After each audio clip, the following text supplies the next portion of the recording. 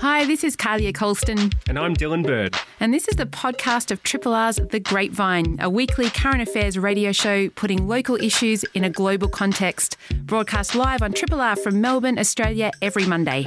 Hope you enjoy the podcast. And if you have any feedback or would like to connect, hit us up via the Triple R website. Samoa has been in a political deadlock since elections last month, with the Fast Party, led by former Deputy Prime Minister Fiame Naomi Muta-Afa, achieving a one-seat win over the ruling Human Rights Protection Party, which has been in power for decades. The country's caretaker Prime Minister, Turiupa Aiono Sarile Marikaoi, is refusing to concede, despite a swearing-in ceremony for Muta-Afa and a declaration of victory taking place outside Parliament last week. To help us understand the situation facing our neighbours over in the Pacific, we're joined by Lefaioli Dion Enari, who's completing his PhD on Indigenous and diasporic culture over at Bond University. Lefaioli, thanks so much for joining us.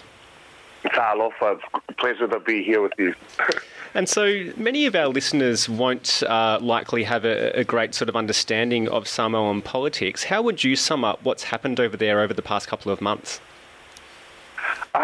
So what has happened in essence in Samoa is we've had elections where the Honourable Sa'ofa'apito Fiame Muta-Afa Naomi Muta-Afa had won the election, and so she's the Prime Minister-elect, and the caretaker Prime Minister Tui Laepa is trying everything in his power to retain his position as the Prime Minister. So, the Samoa's some of them have called it a bloodless coup at the moment.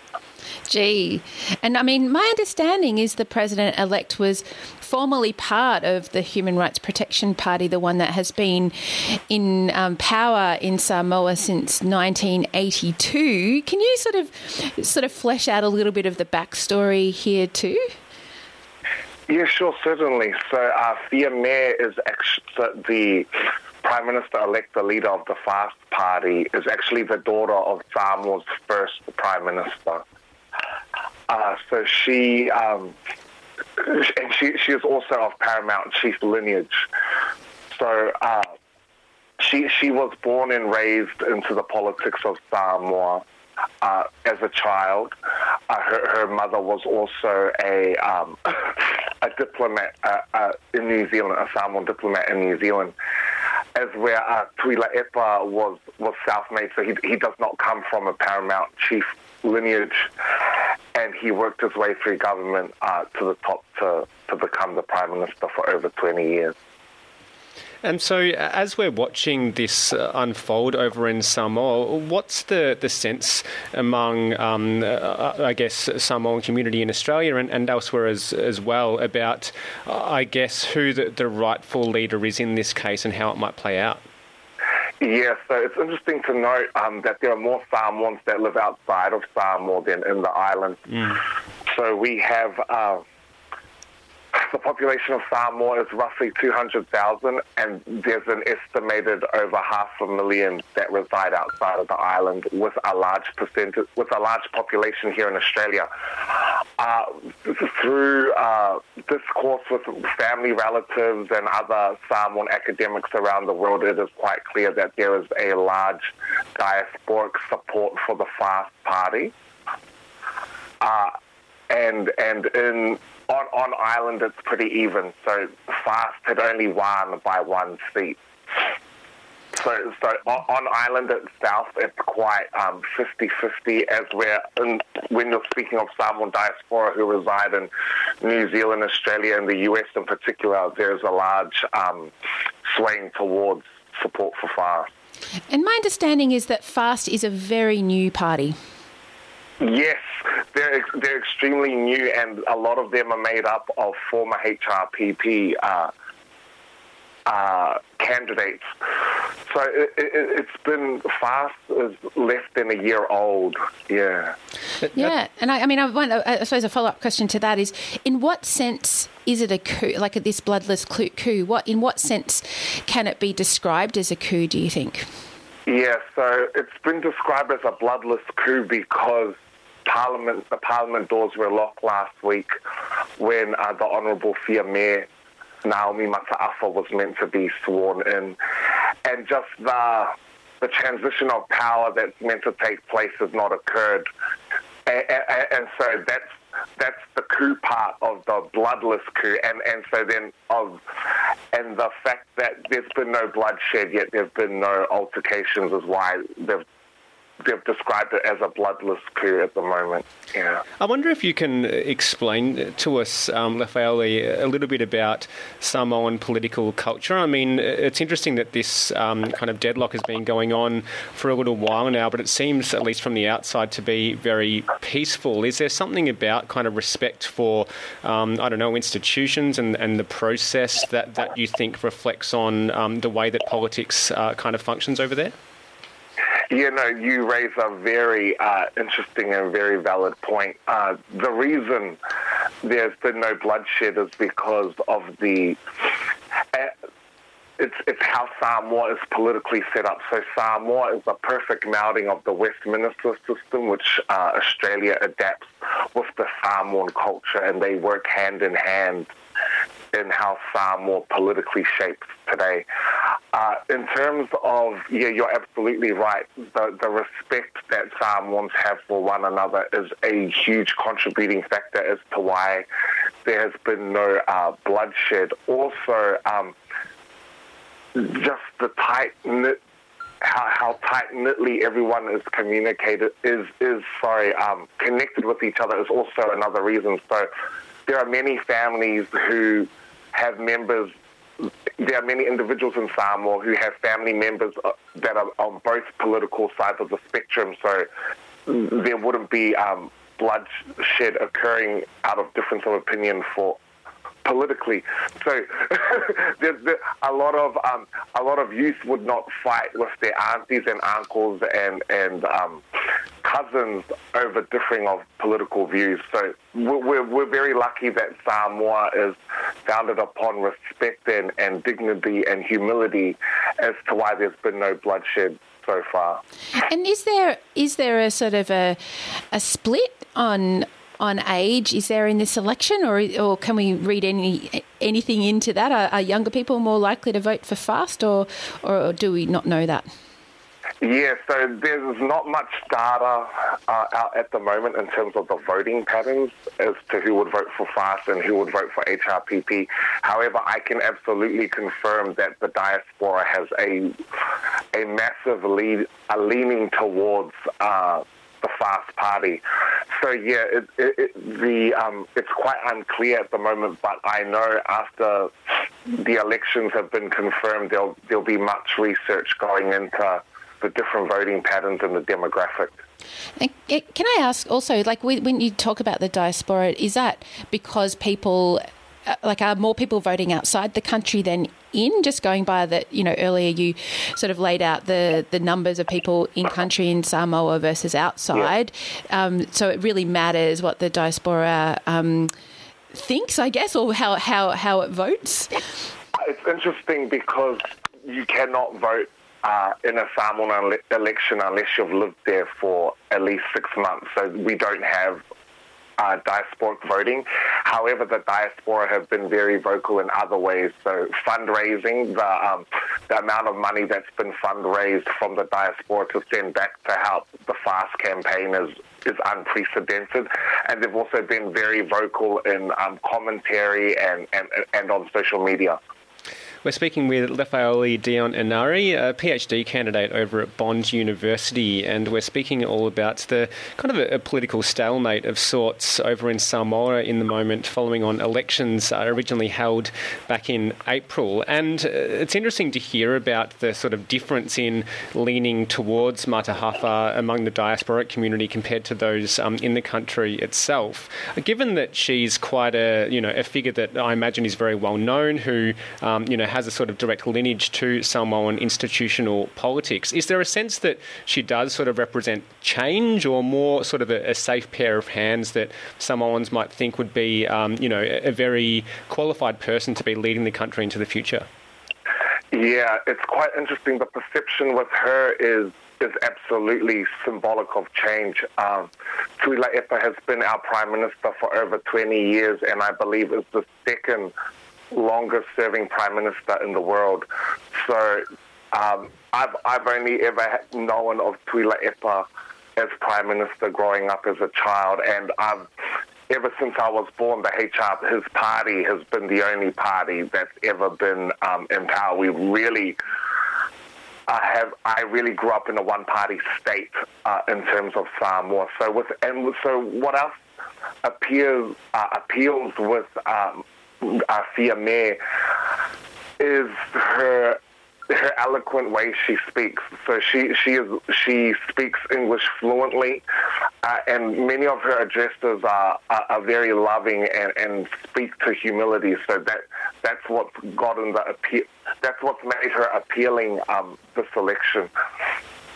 And I mean, as president-elect, even she has made history because I understand Samoa has never had a female prime minister. And I also, I mean, in reading about the politics of the region as well, there's not so much female representation in the Pacific yet. Not many. I think it's like 6.4% of lawmakers are women, I read. So, yeah. So assuming she is sworn in and she does become the Prime Minister, she will make history. Yeah, and it will be, it will send such a powerful message, not only to the rest of Samoa, but the region, that not only are females able to participate in Parliament and politics, but they can also be the Commander-in-Chief, and that in itself would be an absolutely powerful message that would resonate with generations to come. Have there been any particular issues that have been really prominent in the lead up to this election campaign and might be where, I guess, there's very clear differences between Fiamē and the Prime Minister she hopes to replace? Yes, so the main differences that have been spoken by both candidates, and the main difference as to where people sway really has to do with Samoa's relationship with China. So a lot of people that support Fiamē are in support of decreasing our engagement with China and decreasing the amount of money that we decreasing the amount of development in Samoa that are in partnership with China, as where HRPP, Tuila Epa, and his supporters are very pro-Chinese development in Samoa. That's fairly fascinating, and I wonder also whether the pandemic has played into this election at all. I know certainly in Australia we've seen at the state government level anyway that it has been a factor. Has that been similar in Samoa? So in terms of the pandemic and the border closures and how it affects the politics in Samoa, it's affected the hundreds of thousands of Samoans that want to physically be there during the democratic process. So in essence, it's really just left those that are locally in Samoa to carry out the political dealings. If the borders were open and we were able to move freely, I can guarantee hundreds upon thousands of Samoans would have flown back to Samoa for these elections. Yeah, really interesting. And just lastly, I understand there is a court ruling happening today. You can perhaps fill us in on that. But do you think that has the potential to sort of break this deadlock and lead to Fiamē being sort of properly inaugurated as the country's new Prime Minister? Yeah, it's interesting. I must say, because these are uncharted waters and these are unprecedented times, none of us truly know what is going to happen next, because we've never experienced anything like this in Samoa's in contemporary Samoan politics. So the court. So there's currently a HRPP Women's Rights March occurring now in support of adding another female candidate from the HRPP party. I believe the court dealings are still going on now, so anything's possible. Yeah, it really is an unpredictable, unstable time in terms of seeing what would happen next. Yeah. And we do need to go, but I wonder if people are interested in following this story, Lafayoli, where should they go? Where's the best source, you think, for Australian media anyway? Yeah, so Samoa's main newspaper, the Samoa Observer, would be the best, but there's Samoa's only daily newspaper, and they have regular updates on the political happenings as they unfold. Well, it's been so great to have your insights on Triple R this morning, Lafayoli. Thank you so much for educating us, and let's wait and see what happens. Thank you very much. It's a pleasure for today. Lafayoli Dion Enari there, a PhD candidate over at Bond University researching Samoan Indigenous and diasporic culture, filling us in on the political situation over there, and learnt a lot in that interview. Really fascinating stuff. So we'll wait and see if that stalemate is broken anytime soon. Triple R on FM, digital, online and via the app. Thanks so much for being here. It means a lot. And last week, the Uluru Statement from the Heart won the prestigious Sydney Peace Prize. One of those who accepted the prize was Pat Anderson, Alawa woman and powerful advocate in Australia and internationally for the health of Australia's First Peoples. Pat Anderson has served as co-chair of the Referendum Council, is the current chairperson of the Remote Area Health Corporation and the chairperson of the Luocha Institute. Welcome to Triple R, Pat. It's wonderful to have you with us this morning. Good morning to you, Tara and Dylan. Nice to be on. Thank you. It's Thank great. you for asking me. That's really great to have you. And I know it's a busy week for lots of people, and but I really wanted to take the time, the moment to congratulate you and everybody involved for the win at the Sydney Peace Prize for the Uluru Statement of the Heart. And I wonder, what was your feeling when you heard that it had won that prize? I thought immediately, I was a bit stunned, or a lot stunned, but my immediate thought was to all of those people, it's like all their faces flashed before me, all those people that attended that regional dialogue process around the country, who gave up 3 days, including the weekend, to sit around and talk about quite difficult, for some people, an abstract subject, but nevertheless everybody spoke from the direct experience. So the prestigious awarding of the Sydney Peace Prize is a real tribute to all of the First Nations peoples who were at the process, and many people, Aboriginal and Torres Strait Islanders and others, who support the Uluru Statement last, long time, 4-year period. It's a real tribute, and it was a real honour for Megan, Noel and I to, on behalf of all of those people, to actually be the recipients of to be there physically to receive the award. But that was only the announcement. All the galas and everything happened in November. Oh, the fun part's still to come. That was just the first bit. Great to hear. Well, I wonder if you can take us back to when the Uluru Statement from the Heart was drafted back in 2017, and I guess what specifically you really wanted it to say and what you wanted it to achieve at those dialogues and at that convention 4 years ago. I think the statement speaks for itself. I don't want it for anybody who reads the statement. I think it's very clear, it's very elegant, and it's very eloquent. So I think people just need to read the statement. It's very clear what we're asking for. The three big asks, but it's set in very plain, I think, language.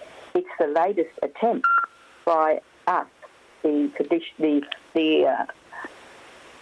the original peoples, the first peoples of this country, is yet another ask of the Australian population. We've been doing this since pretty much about 1788 rather, and it's this generation's turn. And what's on the table is the Uluru Statement from the Heart, seeking to be heard, for us to be able to share in the power and to make decisions on behalf of all those issues that affect us. Up until now, we today still are excluded from making any of those decisions. The latest equivalent of the Native Affairs Department is still doing the same thing, and that's enough. We've been on this continent, as the scientists' tools get more sophisticated. We've been on this landmass for 100,000 years, for goodness sake, and we're still acknowledged. I mean, come on. And, you've said, Pat, that the Uluru Statement was an invitation to the Australian people to walk with First Nations people. And do you feel that we're starting that walk? Have we taken steps? Look, I don't want to be too confident, but I have to say and acknowledge we are almost daily getting more and more support from across the country, from individuals, from groups, from organisations. So the support base is growing, and it's now getting quite wide. We're getting support from a lot of the faith-based organisations, from multicultural societies and what have you, ordinary people, just out there going about their daily lives like me and you. So it is growing. So I think we were correct. We were absolutely right to gift the statement to the Australian people, because it's, after all, it's its peoples who decide at referendums. I know we need the governments to set them all up and what have you, but it's the people who decide what kind of a society we are, who we are, what are our values, what do we stand for. So in 1967, you heard our cries. And 54 years later, we're going back to the Australian public and asking you again to support us. Yeah, and I think, describing it as a gift is such a generous offer, and anyone who's read the statement would know that, it's really beautifully written. It's quite succinct. Some who haven't read it might think that it is a very long statement, but it's quite sort of straightforward in acknowledging what sort of needs to happen, specifically with regard to a voice to Parliament and a Makarrata Commission, a truth-telling process to sort of go alongside with that. I guess in terms of those two key proposals, how do you view progress towards making them an eventuality? Well, first of all, we've got to go to referendum. And what we're doing now, we meaning all of those of us who are part of this campaign, is educating again.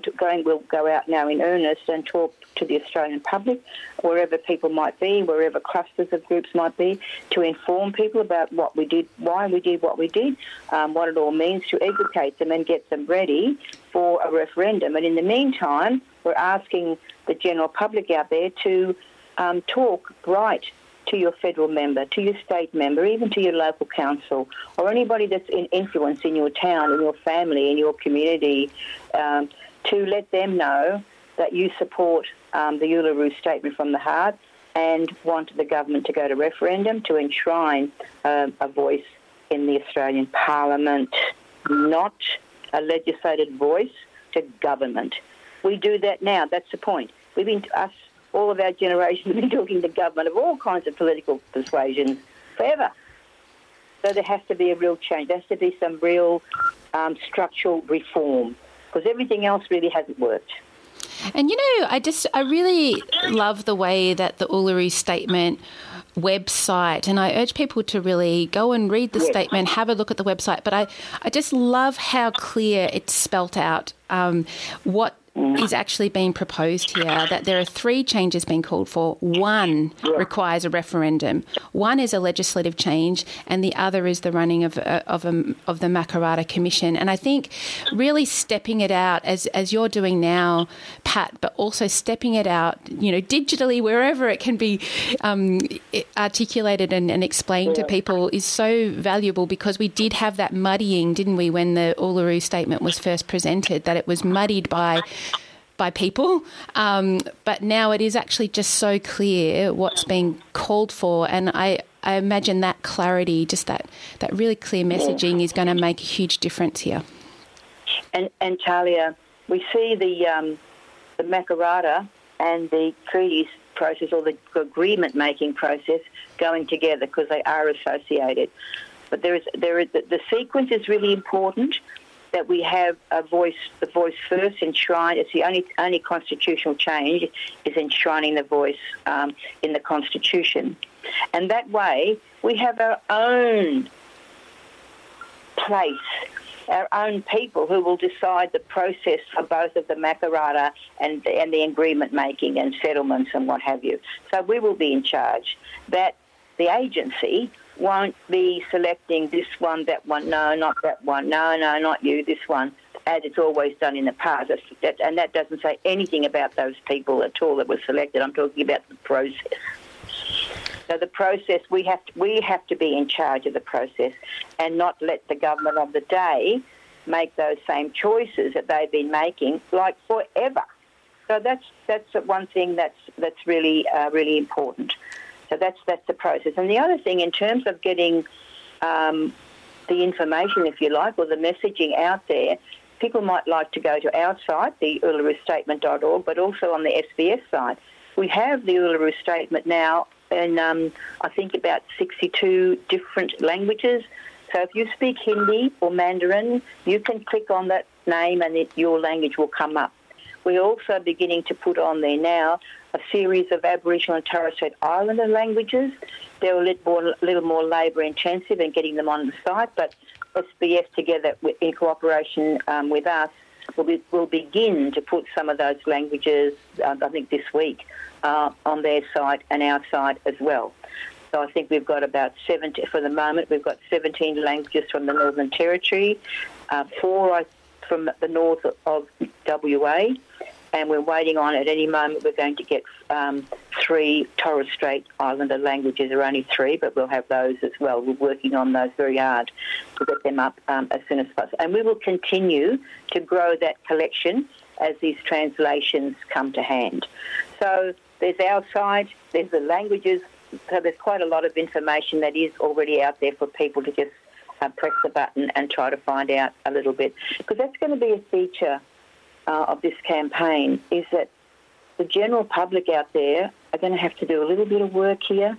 They are going to find out a little bit more about it. We'll go around and talk to as many people as possible, and we have been doing that for 4 years and kept it alive, not just us, but a whole lot of other people as well. So it requires people to, I don't think it's acceptable to say, well, I haven't read it or I don't know anything about it. You've just got to Google and find the site and find out. Absolutely. It's pretty simple. It is. And we need your support. We can't do this ourselves, as we couldn't do it in 67. We can't do it ourselves now. We really need that help, and we need for you to make the general public to make informed decisions. We're speaking with Pat Anderson all about the Uluru Statement of the Heart, which recently was announced. It took out the Sydney Peace Prize. Huge achievement, of course. The Uluru Statement originally drafted in 2017. And on that issue, Pat, I mean, it's been suggested by some in the government that, you don't rush into a referendum, pointing to a number of failed referendums in Australia's history, and that, essentially, in some ways, if you read between the lines, the Australian people can't sort of be trusted to vote yes. What's your sense of whether we're kind of, well-placed to have a referendum tomorrow, as soon as possible, to put this out to the Australian people? Look, this current process, with looking at the Uluru Statement from the Heart, is the end of currently a 10-year process. But the process, as I said earlier, goes right back since those first boats came here. So it's been we've been a long time. And, a feature of all of these events over all this time, us asking you to recognise, acknowledge us, accept us, it's been going. Look, William Cooper in the 30s called for a voice to Parliament. So everything we're saying now, someone, often a relative, has said it all before. And this idea of, well, we don't want to go to a referendum in case we lose, and it's a bit of a circular kind of argument, really. So you're not going to do something in case. It's a very poor premise, isn't it? To not do something because you're afraid you might lose. I mean, really, come on. What needs here is some imagine. We have to reimagine what this great country of ours could be, and we can do better than we're doing now. I honestly believe that. And I mean, you've said before, Pat, that really we need to embrace change, and our elected leaders should not be afraid of change. But do you still feel that there's a lot of fear there, do you think? Oh, look, I think there is. But, we've had this fear before. I remember when we were talking about land rights and the national legislation failed, and then we tried again, and finally we got land rights around the country. I'm not kidding. There was letters in the paper and articles written about how, a bit like, third chamber of the parliament, how all of their backyards now were in danger of Aboriginal people coming in and, taking over your backyard. And I remember too the story with the handbag, with the of Uluru, that somehow or other, get this, we were going to tie a rope around it and tow it somewhere else. For goodness sake, come on, this is ridiculous. I mean, how ridiculous can you be? Come on. Yes, very much hear you there, Pat. We've had all this before, these kinds of arguments and this fear-mongering and, what are we going to do, for goodness sake? What can we do? We have no power, for starters. What can we do? Yeah, and I suppose reflecting on the Uluru Statement from the Heart, of course, that was written 4 years ago, and now it's won the Sydney Peace Prize. Do you think it has at all grown in stature or grown at all in significance in the years since? I think over the 4 years it has. And I think winning the Peace Prize is testament to that. That's an amazing award to the statement, and it will provide, I think, a bit more focus for it, and it might perhaps assist some people out there who are sceptical or, saying I haven't read it, to thought, well, maybe I better go and find out about this. Maybe it's important. So that's all good. That's not bad. That's not a criticism. I think that's good. Well, thank you so much for spending. That's how change happens. Yeah, exactly, and thank you so much for all that you do, Pat, and thank you for spending some time with us on Triple R and just reminding people what the Reconciliation Week theme is this year, which is more than a word. Reconciliation takes action, and you've given us lots of actions that we can consider taking, and we are going to play the Uluru Statement of the Heart. So if you haven't read it, we're actually going to play it to you right now so that you can hear it, and we urge you to share the Uluru Statement in many languages, as Pat just explained, so you can share it with friends, family, here and everywhere, and we urge you to do that. And all the best also, Pat, with your oration tomorrow night, and no doubt we'll be able to hear that as well. Okay. Thanks so much. Thank you both. Thank you both for having me on the radio this morning. I appreciate it. Have a good one. Bye. You too. See ya. Thanks. Pat Anderson speaking there about the Uluru Statement from the Heart, which won the Sydney Peace Prize, and Pat was one of 3 people that received that prize on behalf of that win. And now we're going to play the statement now.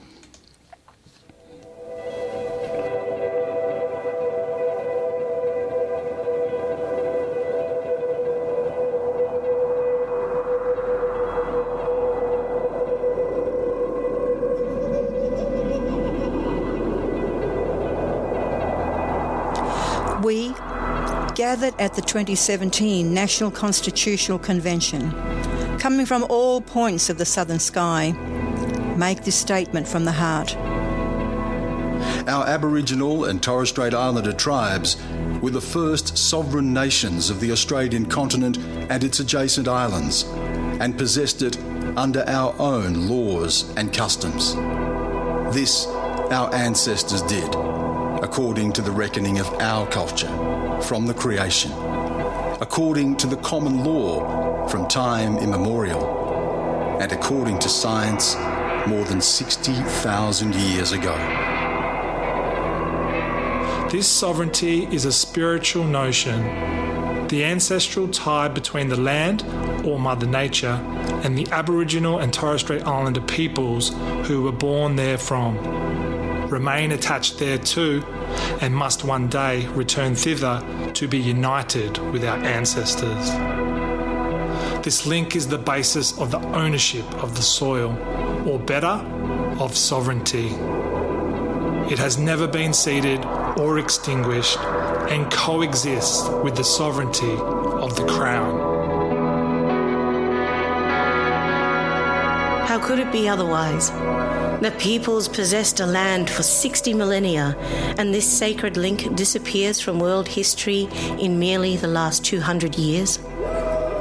With substantive constitutional change and structural reform, we believe this ancient sovereignty can shine through as a fuller expression of Australia's nationhood. Proportionately, we are the most incarcerated people on the planet. We are not an innately criminal people. Our children are alienated from their families at unprecedented rates.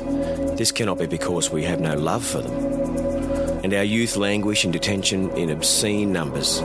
They should be our hope for our future. These dimensions of our crisis tell plainly the structural nature of our problem. This is the torment of our powerlessness. We seek constitutional reforms to empower our people and take a rightful place in our own country. When we have power over our destiny, our children will flourish.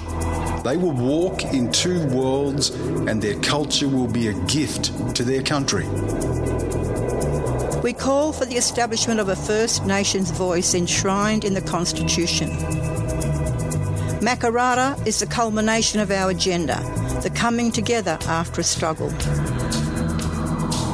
It captures our aspirations for a fair and truthful relationship with the people of Australia and a better future for our children based on justice and self-determination.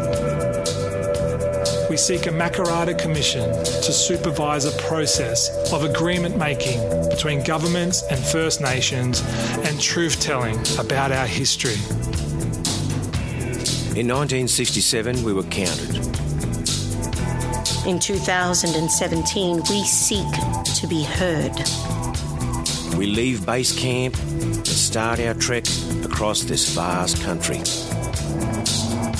We invite you to walk with us in a movement of the Australian people for a better future.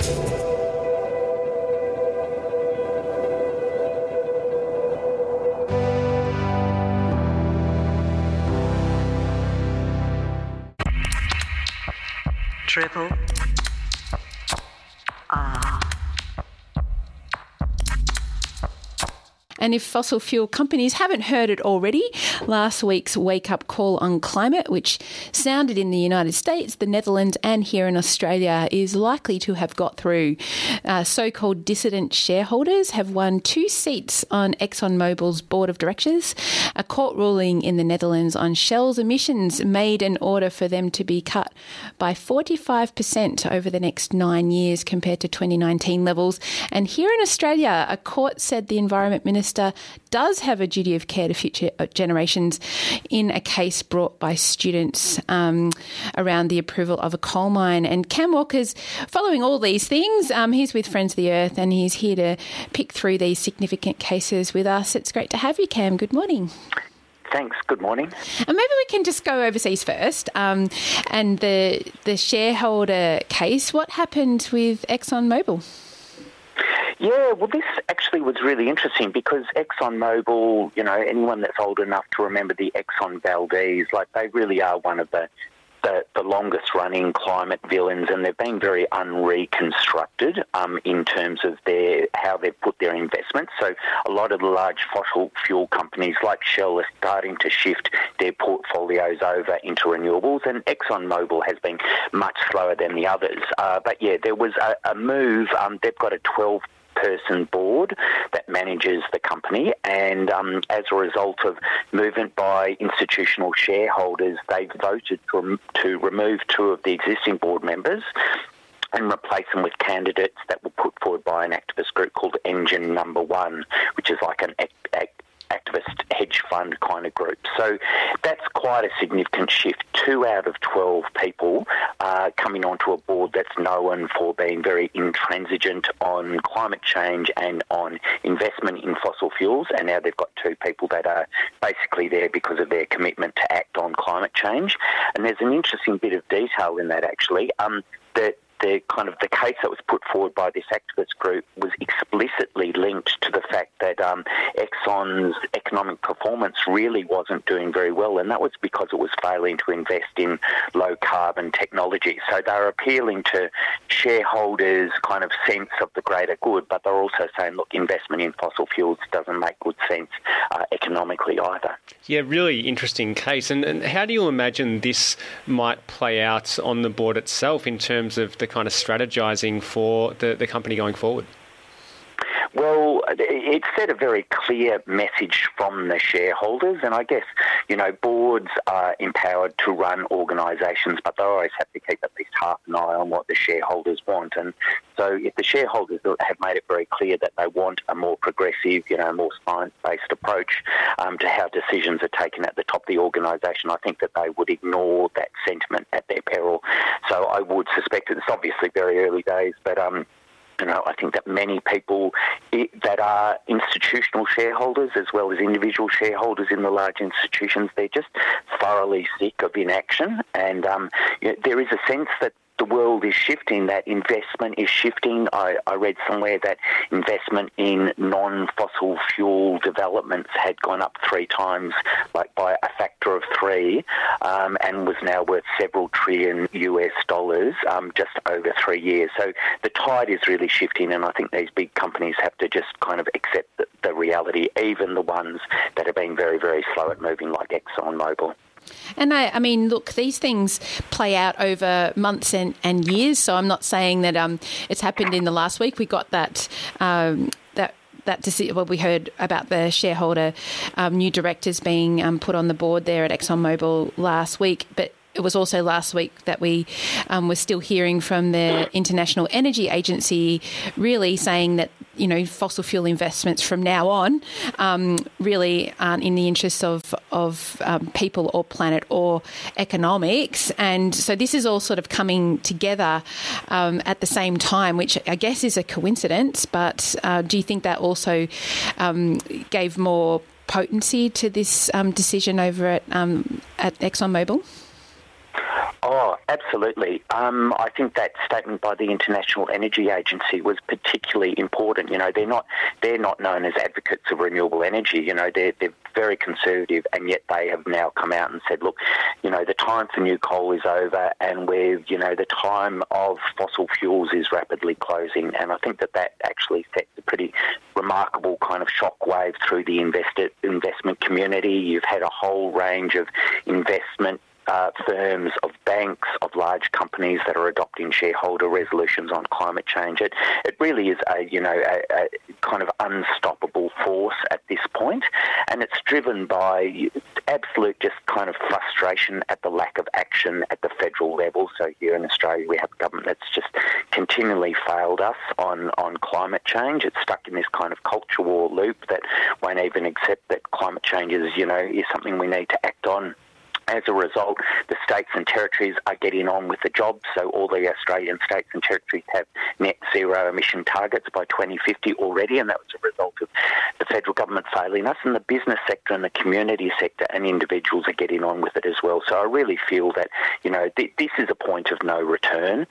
It is a point that's been a long time coming. The Shell case that happened last week, which was driven by Friends of the Earth in the Netherlands, that sort of legal work started in 2004, I think it was, when we started to investigate oil spills in the Niger Delta, and I think in 2008 we took the first case against Shell for oil pollution in the Niger Delta, and that went through appeal after appeal and court after court and ended up in The Hague. And I think the final determination only happened at the start of this year and was found in favour of Friends of the Earth and the local plaintiffs. So, that's more than 15 years, on this one company. All of these court cases that have been happening, all of these resolutions that are happening, all of these shifts that have been happening have resulted from the hard work of many, many people over many, many years. Exactly but it's right. certainly starting to play off. Yeah, and exactly right. And I mean, we've spoken to you about those cases with Shell before, but then to come out with this, statement from the court that they must cut emissions by 45% by 2030 on 2019 levels. This is what came out of the Shell case in the Netherlands. Is that unprecedented? As I understand it, it is, yes. So basically, the judge noted that Shell had committed to do certain things under climate change, but basically said, look, you're moving too slowly. The judge expressed concern about the non-binding nature of Shell's commitments, and this is an ongoing problem. Companies love to say, oh, we're green and we're going to do this, but, it's not actually binding. So there's a deeper conversation here around how do we govern the large transnational organisations. We know that a handful of transnationals have caused most of the pollution that's felt around the world that's now manifesting as climate change.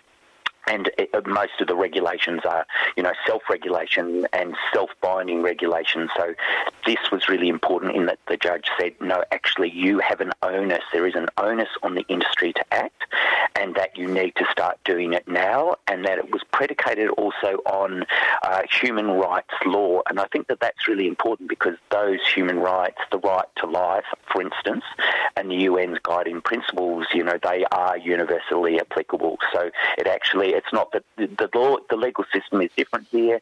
We're not going to be able to initiate a similar case here in exactly the same way, but those global guiding principles of right to life, the human right to life, can be found anywhere. So I think that it really does set in place options for similar court cases in many jurisdictions. We're speaking with Cam Walker from Friends of the Earth about a number of recent court cases relating to climate action and also shareholder activism as well. And I mean, sort of to pick up on that point about what kind of precedent some of these cases might set. I mean, as you outlined, often there's a real hard slog that goes into these court cases playing out over many years, and then we have a result, in favour of Friends of the Earth Netherlands in relation to Shell most recently. But how do you see the broader trend, I suppose, or is there a broader trend, do you think, in terms of people who are trying to advocate for climate change being more willing to push for change through the courts? I think that more and more people follow the avenues that are open to them. So the states and territories, as I mentioned before, are getting on with the job, but we have a federal government that's just intransigent. And so people seek opportunities. If one door is closed, then you pursue the next door to achieve your goal. And I think that's why, to a very large degree, people are moving into climate litigation and class action and that sort of thing and legal challenges, because governments at the federal level just simply aren't listening to the science.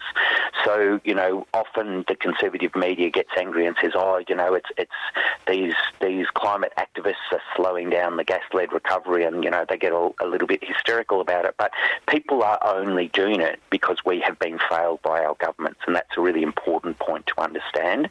And people will continue to pursue legal action where that is really the only way that we're going to get change. So the 8 high school students who launched that class action, and there was a determination in the federal court here in Australia last week. That was fantastic, but that was also because they were just very frustrated at the lack of action by the federal government to take climate change concerns seriously into account when assessing whether to approve things like coal mines. And I mean, in that case, Cam, my understanding is that the company will continue to do what it was going to do, Whitehaven, but that now the federal environment minister's responsibilities have been spelt out. And I wonder what might come of this? Like, what does this actually move forward, I guess? I mean, I got very inspired to see the students hugging each other out the front of the court. It was a real moment of hope, I think, and empowerment. But what can come of this, do you think, now? Yeah, it was very hopeful, and it's indicative of the way we have this entire new movement of young people, of students and others that are driving amazing action on climate change. It is so inspiring.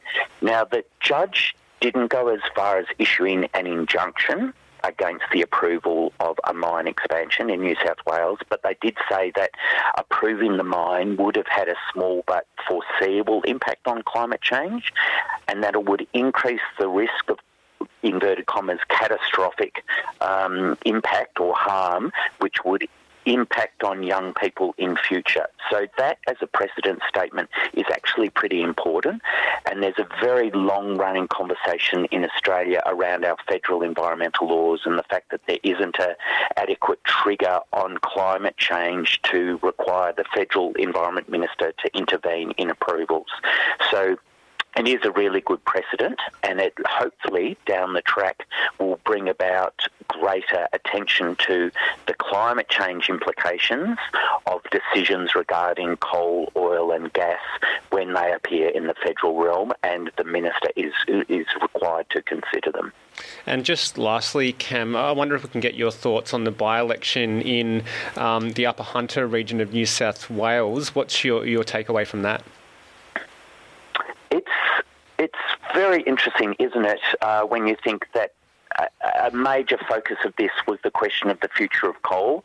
And the Upper Hunter is, of course, a region that has had coal mining for a very long time, but it also has a very strong horse and agricultural sector and a tourism sector which is directly impacted by coal. And the take you can kind of lift from the outcome is either local people wanted to see coal mining, or the problem is when you have major parties that want to back coal, where do people go?